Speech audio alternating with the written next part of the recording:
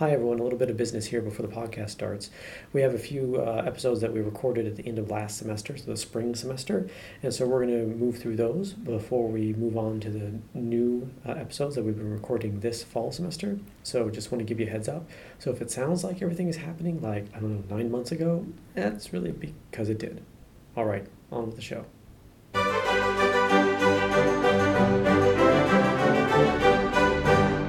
Hey, Melody. Hey, Peter. What's up, Drew? Hey, how's it going? Welcome to How College Works. We are fast approaching the end of our semester. I'm literally typing. It's definitely freak out time right now. Like, I'm sending an email. Yeah, it feels like if the end of the semester is a wall, I'm about to hit it. Like, probably with your face. Yeah, like I'm inches from slamming into this wall, which at this point feels like a thing I am just waiting for. Because it's going to be not so great to finish up, write and grade the exams, but then I'll be done for a while. Once I've graded the exams and submitted my grades, I will have, just like my students, that period of summer, you're like, yeah, it's like that sigh of relief. Yeah, so I have slides, and it always tells them what week it is. Mm-hmm. And so I'm like, week 14, y'all. And half of them are like, yay. And then half like, oh. I'm like, this is either good news for you or bad news for you or both. And they're like, oh my gosh. Yeah. So it's making me think about exams. And I thought we might talk about exams, just kind of exams in high school, exams in college, and how these are different. And that, certainly we could probably start off in high school, like you have like the Iowa basics. I don't know if people even still do that, but you have those standardized tests that you have to take for the school district, and we don't have those. Well, so exams is different than that. Right. Right. Yeah. So we'll have to save state testing for a separate. I have a lot to say about it. Okay. Don't want to trigger Drew on state testing. Yeah. Everybody can read my Twitter account. What's your Twitter account, Drew? It's at Andrew Highland. There you go. Oh, well, that's easy. It's been a while since we've had that on the podcast. That's right. Well, but you have to spell it Hyland. Yeah, that's true. There's a couple other Andrew Highlands out there. I will say that pause. Yeah. I've picked up from listening to my mother spell our name when I was a kid, and she would, come in and be like, Susan Highland, Hyland. I guess that's the emphasis. So I guess that's the diff. That's right. Yeah. That's right. I like it. There's a couple other Andrew Highlands on Twitter who are way more accomplished than I am. So you'll know mine by. So look for the subpar. Or the average Andrew. Maybe you should change it to average Andrew Highland. Just regular Andrew. Regular Andrew. Not as accomplished Andrew Highland. Okay, anyway, we are clearly punchy. Tests. Right, exams. So remind me, Drew, because you did spend some time teaching exams and administering exams in high school. Yeah. So I'm going to start out with I'm speaking of the 4 different high schools that I've worked at and what it was like at those places. And so I know different high schools are going to do it differently if it's a private school or if it's a charter school or if it's some other variety or a different state or a different staff or department is going to come up with a different plan of delivery. But we kind of had a couple of questions to talk about, which is like the types of questions that go on an exam and how we pick those and the purpose of the exam. Why are we even, sometimes it's like, well, why are we doing an exam when we could assess learning some other way? And who writes these exams and the flexibility on when the exam is given and how it's administered and those kind of things. Wow, so it's way more complicated than my process. And a lot of our choices are dictated to us, and some of them are not. But I kind of want to start. You said let's start in high school. I said let's start in 8th grade exams, which and the reason I want to start there is because the 9th graders a lot of times for me were coming in and saying like, don't we have field day on the last day of school, or aren't we having a water balloon fight? No, no, this is the big school. We're having exams now. Big kid school. Because the credits in middle school don't count towards your transcript and there's a lot less. It's not that they don't count; it's that they're a lot less. What's the word I want? Weighted? A lot fewer eyeballs looking at how those credits are doled out. Right. It's more important for the high school transcript because that's what's going to be looked at by colleges. And so there's a level of rigor and requirement there so that colleges can trust what they're seeing. Yeah, the accreditation and the school board and all of those things. So yeah, and that's why sometimes that final exam, is a requirement by the school board or a requirement by the state in some fashion, and a lot of places it's required to be given on the last day of school. And so when it's for the brief moment I was working in the English department, it was kind of always a perennial debate about, can I give the essay portion of it early so the kids can turn their essay in on exam day, and then I can have that 2-hour exam block to score the essays and be able to get grades done by the Friday of finals week. And then what do you give on finals day if the kids are just turning in their essay for 2 hours and sitting there? Are you giving a multiple choice? So there was that departmental debate over what's the final score or the exam. Are you giving a multiple choice debate or question over transitions and embedded evidence in the essay, or are you giving a multiple choice test over the last novel we read, or what is a final? I'm tired just listening to you. Yeah, exactly. In that class, it's a lot easier. So let me speak about math because that's the department I spent most time in. Again, I'm teaching special education at that time, and I'm deeply embedded in the math department because those are the students and classes that I was supporting. So I was able to go in and sit through a lot of the departmental meetings where we all created the essay together, so that it wasn't like I'm giving my exam to my kids. Wow, they got A's, awesome, right? You're a great teacher. And so we said what topics need to be on the Algebra 1 test so that they're ready for Algebra 2. An A on the test should mean ready for Algebra 2. Or a B on the test should be ready for Algebra 2, right? Right. So what topics need to be there? Who's going to put the questions together for these topics? We tried very hard to reduce the number of questions required to establish mastery. So we said, and it's not like, a couple of the questions were performance tasks where we're trying to combine multiple skills, 6 or 8 of those. And then some of them were, there was probably 10 or 15 multiple choices where it was, going down error identification, where, which step in the process did this sample student make the mistake, and what mistake did they make, and those kind of things in a math, problem. Can I jump in real quick?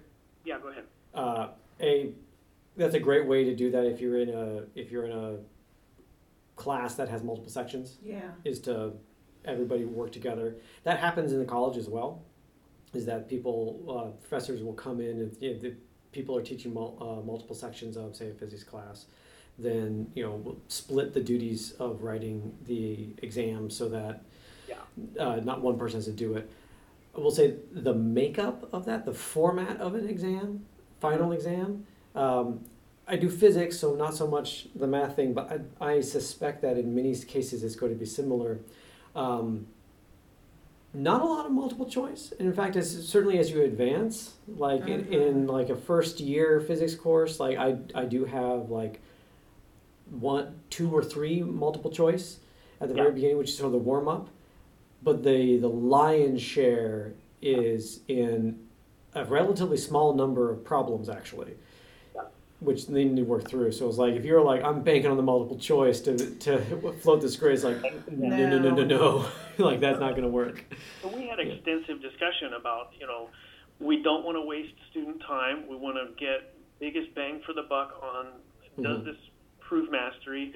Multiple choice was the smallest portion that we could, it was 10 or 15 depending on the course. So like when we're getting up to the Algebra 2, it was down to 10 or 9 multiple choice, and majority of it was performance task and handwritten work that was getting hand scored by the teacher. on purpose. Yeah, Yeah, for exactly yeah. that reason. So, so students should yeah. expect that trend to continue and actually probably maybe even have a big jump when you're moving from 12th grade to college if you're still getting a decent number of multiple choice on the final for, like, I don't know, maybe you're doing that algebra or you're doing a calc in your senior year and you come into your freshman year of college. I would not be surprised if there are no multiple choice and the entire thing is going to be hand scored. Usually in a larger institution because you have TAs that are going to be scoring that exam. Yeah. So even though if you have a lot of people, you have the resources, personnel resources in terms of graduate students to actually get an entire like 300 person class final graded in an evening. Yeah. It's a long evening.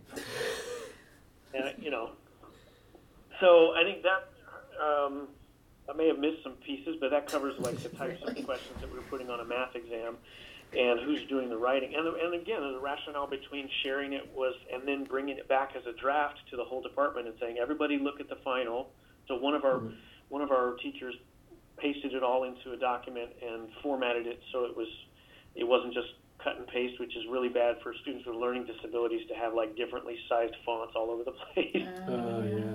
And so she formatted it for us and sent it all out to the whole department and said, please look over it, work every problem. And we would always find a typo or like, hey, this is a ambiguous wording or an ambiguous answer that could be, 6 and 9 or whatever. And make those corrections. So this process was starting way before finals, obviously. And we did it every single year. So we were able to recycle a little bit, but mostly we were trying to update and match what we had actually covered in curriculum that year because we were able to cover more every year. So our exams by default had more and more topics on them each semester. So anyway, Silent man. so the next point was purpose and rationale of this exam, and we were trying to say like, hey, if this is our one measurement of mastery, if we get a student who's an A or a B on this exam, they should be ready to walk in the door to the next course and be successful. If they're a C, we want them to go on and struggle and succeed. If they're a D, we want them to repeat the course. Right. And I think that type of philosophy is true in college as well, especially for progressions like within a major. It can be less likely, though, to have the department sit down and actually hash that out. To be like, so for composition 2, what do they need? So make sure you have a composition 1, or if they're going to move into like, a different literature course, what are the things they have? I taught a modern physics course at a previous institution, and I don't think it was necessarily that common to do it so purposefully, but I went around as like, if they take your research with you, what do they need to know about solid state? If they're going into this class, what do they need to know about quantum mechanics? So like I could try to engineer what the things I'm going to hit hard in that class in that semester, so that whoever the students end up working with in the department or whatever classes they take, I am preparing them to move forward in there. But I don't know if that had been done before. so you could just teach it. Well, it must have been done. I mean, that's not a new. I think that's called vertical alignment. But it's not. We in K-12 they try to align all of the time, and it's just a challenge. To go talk with the 7th and 8th grade math teachers or English teachers and see, how close are we? Because at one point it was all very close, and now everybody has a giant, large school district where it's near impossible to stay tight. Well, and you have a structure where that is. I mean, while it's not easy, it is, I think, easier. Whereas, like for faculty, it's herding cats. Yes, you might have this physics department, but at a big school, you might have 50 physicists who are in there, and who teaches what has a cycle that changes, and some of them don't get along. but and some of them are going to teach what they want, no matter what. Right, because there's no lever to be all like, you must teach this, and so you can end up with things where a professor is teaching something, and it just turns into like a class on their research. Yeah, I don't know. I guess that's it touches on a point that's a different, a whole different podcast topic, which is like the purpose of K-12 high school completion. Is it college bound? Is it career technology? Mm-hmm. Is it both? Is it none? And I think in the past it was a comprehensive campus. Had an idea of what they were doing, and so they were aiming their finals and their thought process when creating finals at a certain outcome slots versus. We are coming a little far afield. I think the point that I was thinking about is like who's writing the exams, and with multiple people for sections, if they're professors, then they would tend to come together. But even within a department, like you're talking about a math department, this vertical alignment, even within a physics department, the professors tend to write their own exams because you have one professor and with multiple TAs usually, as opposed to multiple professors with fewer TAs. It's interesting to me, and I think that makes sense in a college situation. Hey, this is my course, this is my exam. I'm the expert. Somebody else has not done the research in this area or whatever, so I'm going to write my exam. And the reason we do this collab exam, or some districts I've worked in, it's been like, here's your district exam.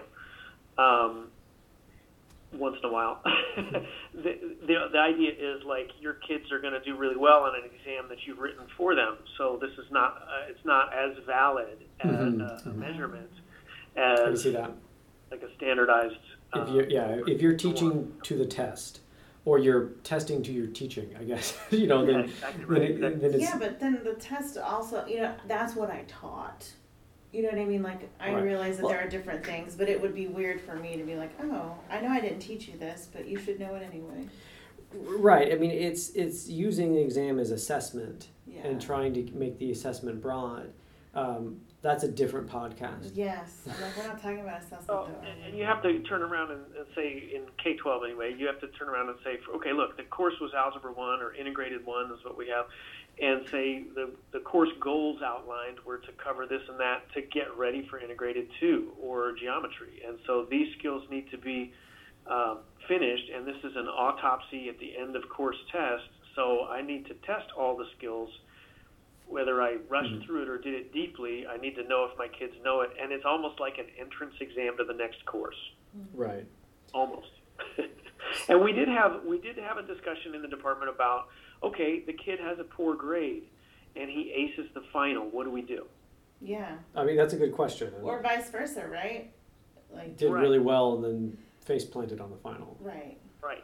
And we had a discussion about how does this average in? Is this more than 10% of the score? Is this blah, blah, blah, And as math teachers, they were really intent on making this equitable, but making it a fair assessment of mastery as well. Like, look, right. if you're killing it in class grades and you tanked on the final, isn't that indicating something? Right. Vice versa. Is your bad grade because of homework and you killed the final? You should be passing. Fair. So I want to move on to sort of, I think we talked about like levels of questions. And so I think when we were talking, I was saying I that can contribute nothing to this. Essay testing is a whole different. Yeah, which I don't do because it goes just against paper. my pedagogy. right. So you just have them write a paper. Well, but it's just a regular assignment. Right. Not But you don't do like on-demand writing. no, that's if I'm teaching them the process of revision and that real writing is learned through revision, then I'm completely undermining my entire semester by saying, here, write this in 50 minutes. I'm going to grade it. Oh, I'm so glad to hear that. Thank you for that. I don't know. So, but my students always seem surprised. They're like, wait, we don't have a final listed. I'm like, yeah. They're like, we're not going to have a final. I'm like, when have we ever taken a test in this class? And they're like, but you're not going to make us write something. I'm like, I am making you write something. It's due the last day of class. I'm going to grade it during finals week. Yeah. I don't know. Yeah. Anyway, I have more. But I Well, do maybe teach- we'll also talk about purpose and rationale of the final. I also teach a grammar class, so I can, which is like we go through chapters and they have exams. So Okay, that's testable. Yeah. yeah. Right. So the one philosophy of the final exam is that it's a chance to integrate multiple things that we have learned during the semester and to show your mastery of them, to show that you have taken in and processed, the total of what you have been presented with. And so in some classes, I think my impression is like general psych is like where you have multiple kind of disparate things. Like they're all psychology, but when you're doing like the child psych portion and the abnormal psych portion, like they don't necessarily build on each other in any way. Yeah. So these are separate topics, and so a final in that kind of a class is a chance for you to go back and review all the stuff that you've done, and hopefully at that point to see it as a whole, and then to demonstrate your ability to work in all these different ways on the final. And there probably are going to be something in terms of, like, there's a situation. Think of it from this perspective, like a cognitive psychology perspective versus like I don't even know. I have nothing going on. Yeah, man. I had some of those on teacher tests where it was like, here's what do they call it? Case study. Yeah. What is your diagnosis and what is your progress? What is your remediation of it? Oh my God. Right. Well, yeah, and those are meant to be subtle and messy because case studies are, and that's a little different.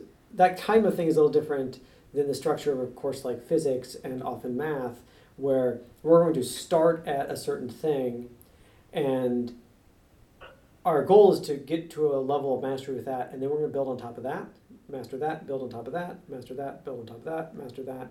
And so you get to the end of the year in my calculus-based physics, and if you haven't mastered electric fields from the chapter 14 in the first week of classes, you have already died academically by this point. Like it is far too late to do that. And so one, like in that aspect, in terms of final exams, like the students are like, do we have a final exam in my calculus-based physics? And my answer my answer is no. If you didn't understand the first 3 chapters, then you will already have failed the first 2 midterms. And so adding a final on top of that is not going to sort of give you the motivation to go back, my philosophy anyway, to go back and to learn those things that you were deficient on, because you have already been required to use those things for the full time that we've been here this semester. So if you weren't learning it to do well in the midterms and the homework over the past 15 weeks, why would a final be any different? And so it just means more grading for me, and it's probably not going to change your grade much at all. So you have a way that you have assessed the end of term abilities where it's maybe not the final, but it's like the last assignment due, where it's like. I technically what I have is a final exam, a final midterm, if it makes sense, because. And this goes into the scheduling, is that we have an assigned time to give a final based on the time that our classes are taught. So a 9 o'clock Monday, Wednesday, Friday class kind of has a set final time because obviously you can't be enrolled in 2 of those classes at once, so those finals will never overlap either because they're all done at the same time at the end of the school year during the finals week. So I do have, for all my classes, there is an assigned finals time, but I don't give exams on those times. I end with a last quiz or exam on the last Friday of classes. Well, that's cool. But that's my choice. Yeah, but some colleges don't give you a choice. Sometimes you are required by college policy to give something during that finals time. Which is tricky for writing, but I've had to do it. Right. Yeah. Usually I just turn it into presentations. Your students also leave with like a little bit of a portfolio of the writing they've done over the semester and are able to carry that with them. Yeah. Maybe it's not explicitly like you need 5 points for your portfolio, but they have the papers they've written and hopefully they've grown as a writer and are able to move ahead with it, right? Right. And so like what we're doing I'm doing something different this semester. I'm actually having them do a quick 5-minute presentation about their biggest takeaway from the class. Nice. So instead of having them write it down and stress out about the writing, I'm just kind of doing these informal presentations where everybody has to share something that they've learned, if that makes sense. It does.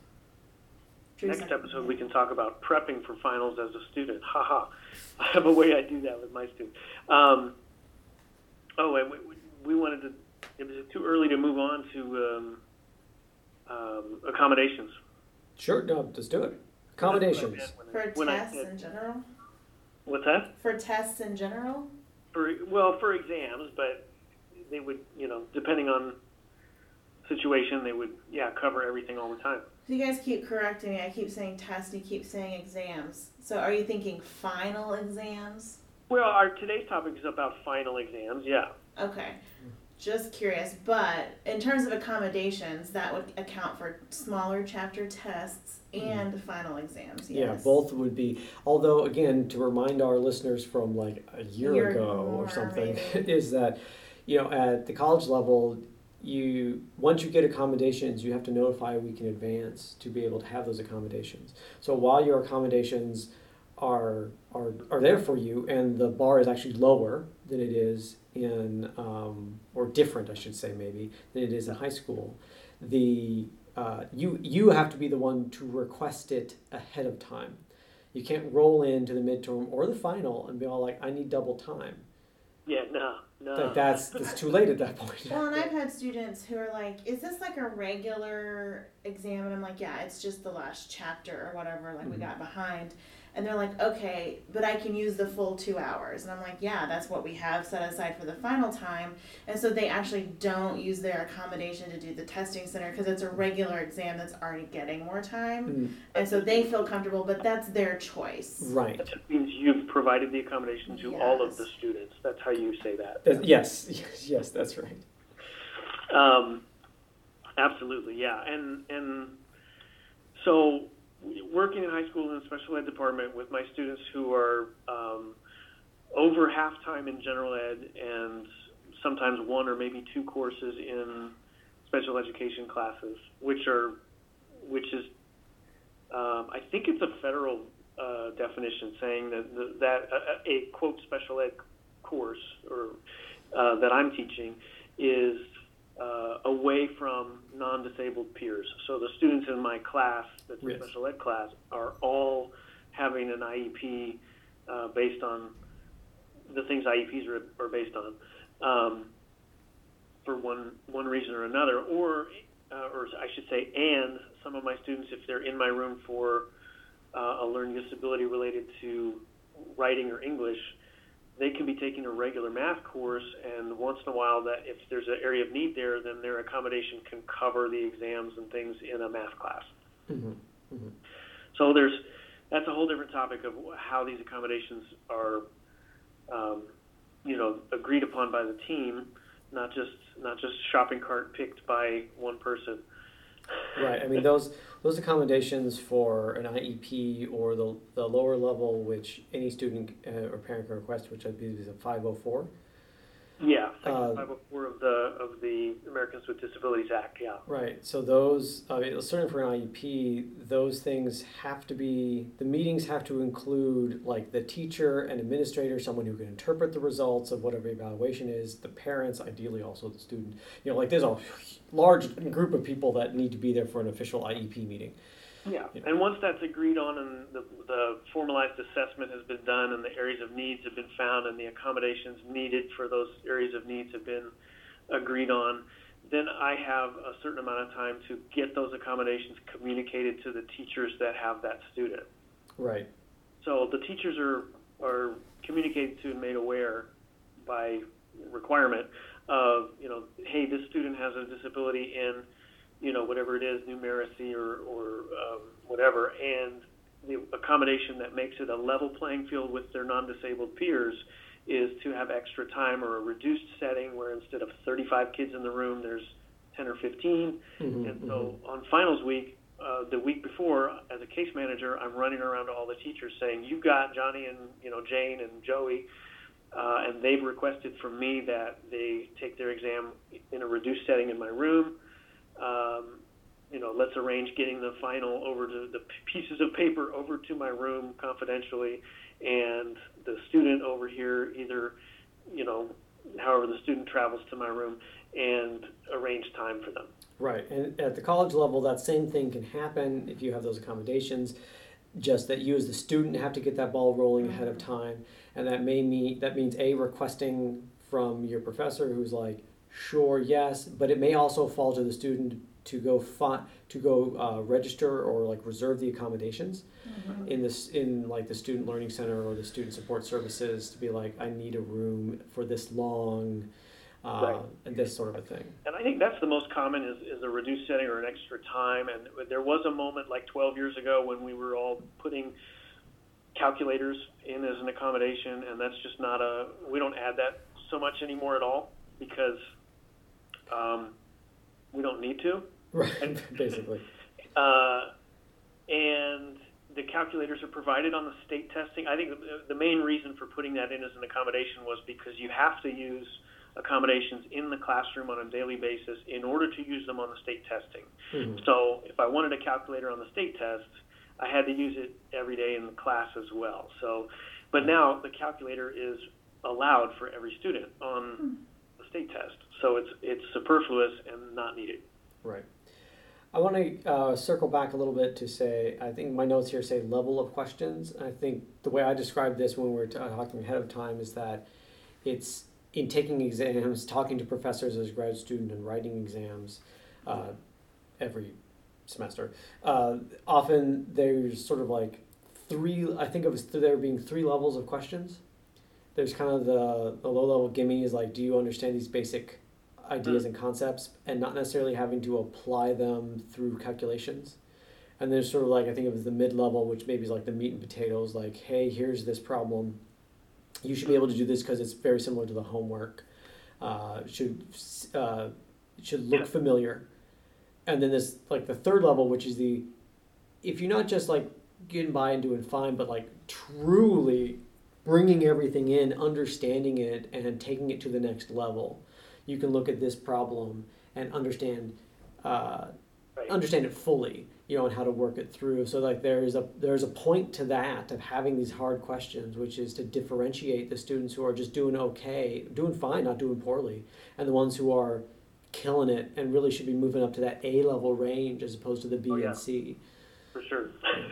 I'm just thinking of a question that we had on our exam multiple times, which had to do with it was a grasshopper, and how far did he end up hopping? And because he had to get over the fence, and but it was basically, and I'm going to mess it up, but it was like completing the square to graph a parabola, and you were given the x-intercepts and had to go backwards and come up with the apex of the or whatever vertex of the parabola, and then come up with the equation so you could find a second point on there. That it was really complex. Yeah. I dig you. Yeah, I see how that works. I do not. It's fine. It's cool. Don't worry about it. But that would be maybe a level 2.5 or a 3, I guess. Whoa, am I low? I'm low because I'm like, what? I remember these words. I mean, well, it means that you have to. I don't really care. Understand the equation. Yeah, you have to be able to apply it in a situation. You can't be faking it. This is not like do the homework with different numbers. Yeah, it's not a plug and chug. Yeah, so like for my grammar tests, there's usually the first page or whatever, or a couple of things throughout, depending, because it's usually by section. There's a piece that, like, it's a memorization. Like, the 8 parts of speech, write them down, right? That's the first test is actually like that. Yeah. And then I model stuff after the homework questions. And then I kick it up, and I give them something that they haven't seen before. Right. Just to see if they can apply it to a different, new situation. Which sounds exactly what we just do some sentence diagramming for some Kant or something. Well, sometimes I'm like, write your own sentence. And that, I'm like, oh. And then they write their own sentence to diagram, and they get themselves into situations that they can't diagram because they don't know that part yet. And I'm like, why did you do that? Why not just like, I like cupcakes? Come on.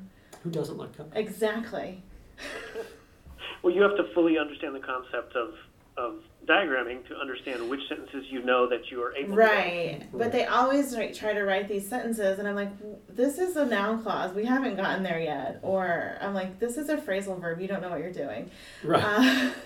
And so I even put in the instructions, don't screw yourself over by writing overly complicated sentences. Mm. But they seem to do that anyway. But it's those things. So the people who realize their limitations, or they try to diagram it, they're like, wait, I don't know how to do that. You can see they erase. Yeah. Reset. Yeah. Well, we try, speaking of your levels of questions, I mean, and of course anybody listening could say like, oh, well, there's Bloom's and there's what's the new one? Depth of knowledge has 4 levels, and then there's another method that has those 3 levels you're talking about. So there's different ways to categorize the levels, but yes, some questions are better than others. Let's say that. And we did have discussions, and when I was working with departments making finals, saying like we don't want to put basically a 1-question final together where they have to synthesize every concept, and if they mess one up, they're hosed. But we also don't want to just put a bunch of procedural, or can you follow the algorithm level 1s. So we tried to do a good mix and mark them that way and say, look, this one needs to be a complex. And the way we score it, at least in a math class, needs to be not just all or nothing. It needs to be scored like, look, you made a mistake in step 2. Everything following is correct procedures, right, and you got to the correct wrong answer. So we're going to give a partial credit like they do on an AP exam, like they do on the math entrance exams in college.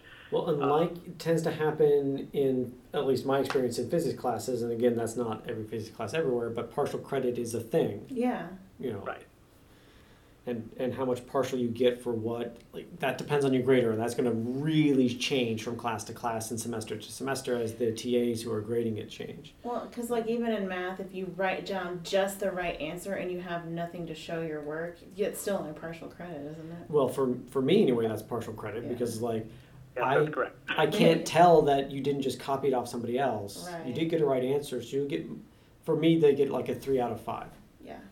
So it's like, congratulations, that's a 60% for your right answer, because I can't tell that you actually knew what you were doing.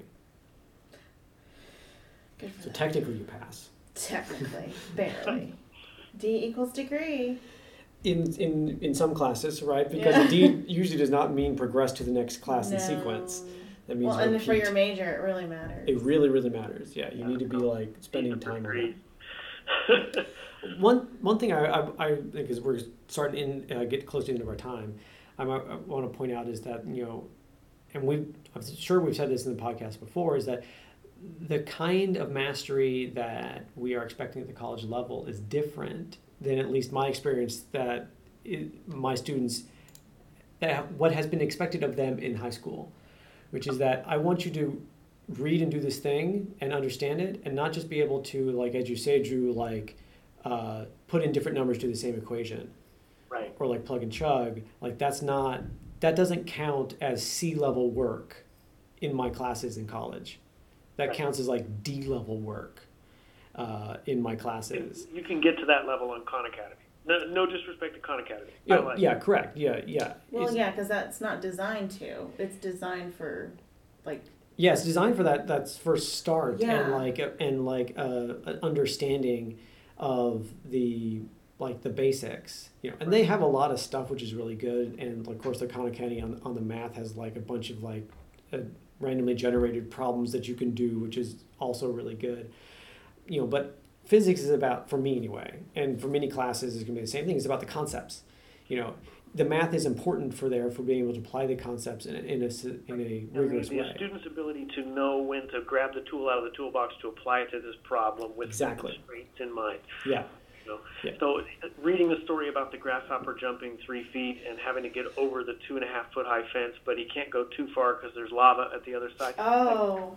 Knowing the constraints of that and realizing, I have to use a quadratic to make a parabola, right? Right. Blah, blah, blah. Because it has 4 sides. That's the ability. It's not the chugging the complete the square. It's the analysis of how do I attack this problem. Exactly.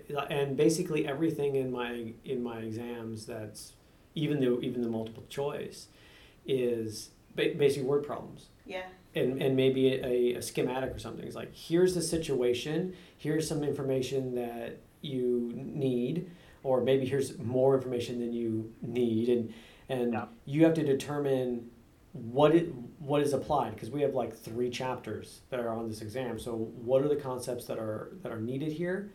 Be able to identify the equations that are associated with that concept, be able to identify the information that you're given and how they might slot into these 2 or 3 different possible equations. So which one is it going to actually be useful to you? This is evaluation, I think, on Bloom's taxonomy.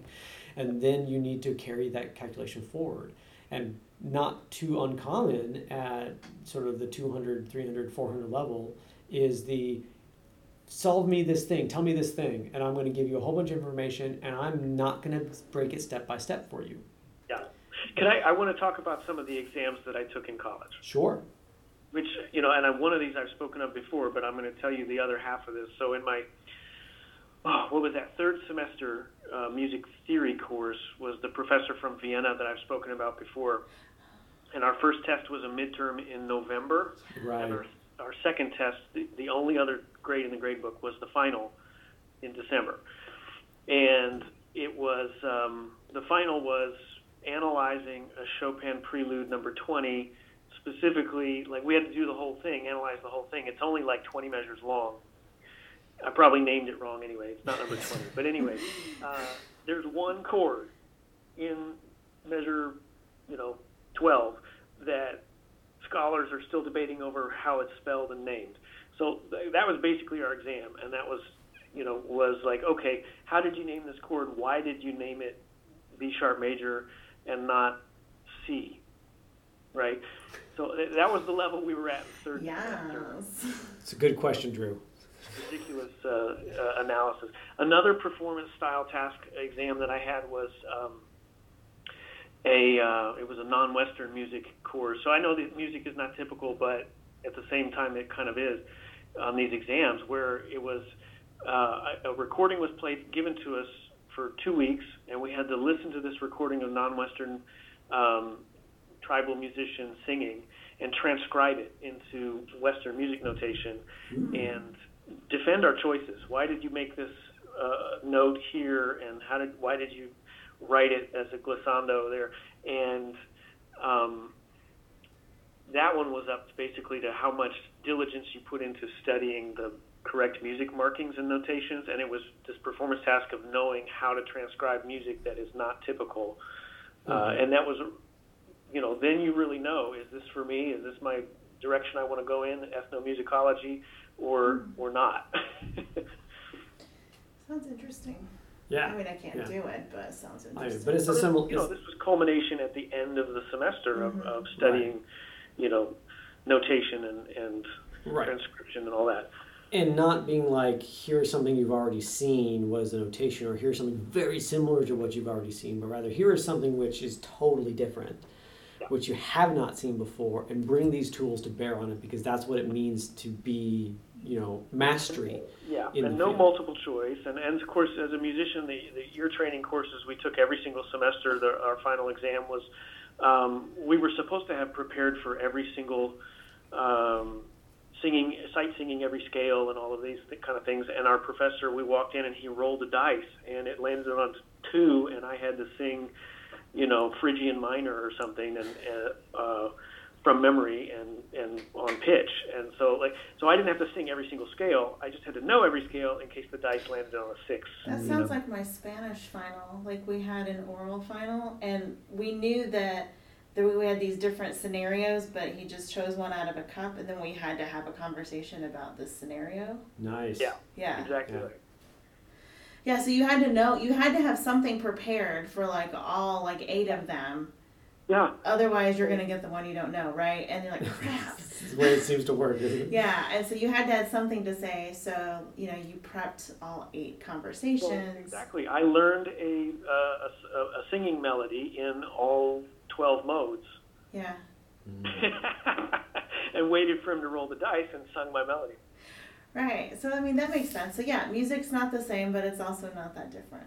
Right. All right. Just like you said. All right. Dudes, I'm tired. We're out of time. So exams are Exams are exams, man. Yeah. They're coming up soon for us, and the philosophy and what we try to get out of them is a little different in college, just a higher level as well. But what I took away from this is that they're thoughtfully constructed, Yeah. and you should, the students, if they pay attention to how the other tests along the semester were constructed, can probably get an idea. But it's not random most of the time. Right. Well, and you can also, if you really want to, ask your teacher or professor, like, what is the purpose of the exam, in Yeah. order to sort of gauge how much time and effort you need to put into it.